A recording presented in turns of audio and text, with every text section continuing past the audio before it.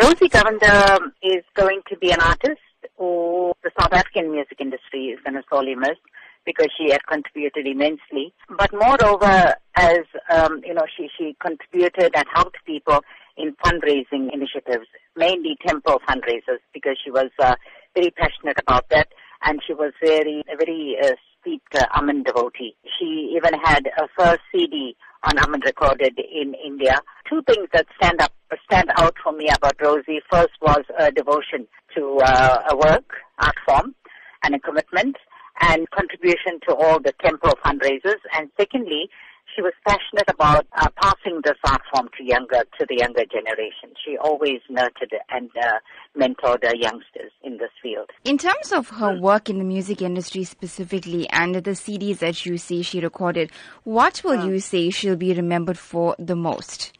She was a self-taught musician. She didn't know any theory about music, but yet most of her original work, she wrote her own lyrics and composed her own music.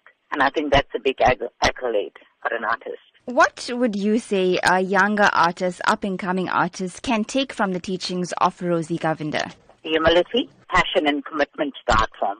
To see it as a divine art form. She also came from the magazine Barracks, and that was the area that abounded with the arts and culture, and she was a product of that community. We also grew up in the same neighborhood in Chatsworth, and she had started off at the age of 12 singing. She sang for groups like she sang with the Lakshmi Stars, she sang for Prema Entertainers, National Entertainers, and Padma Entertainers. She also accompanied a lot of our current days, like our very own Segra Naidu, Richard Naicker, Ashley Christian, very versatile someone. But I think more than the music, we'll remember her for the kind of person she was, kind, compassionate, humble, and rooted.